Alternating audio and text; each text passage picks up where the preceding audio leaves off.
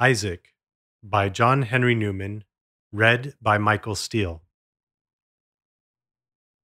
Many the guileless years the patriarch spent, blessed in the wife a father's foresight chose, many the prayers and gracious deeds which rose daily thank offerings from his pilgrim tent.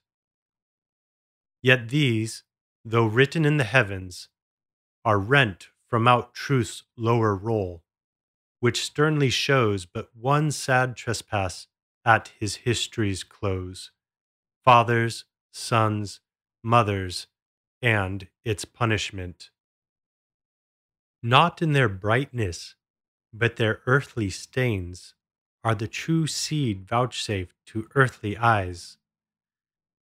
Sin can read sin, but dimly scans high grace.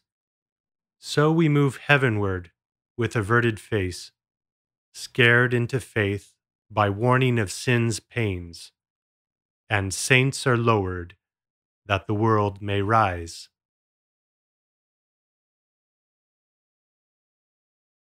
A production of We Are One Body Audio Theater.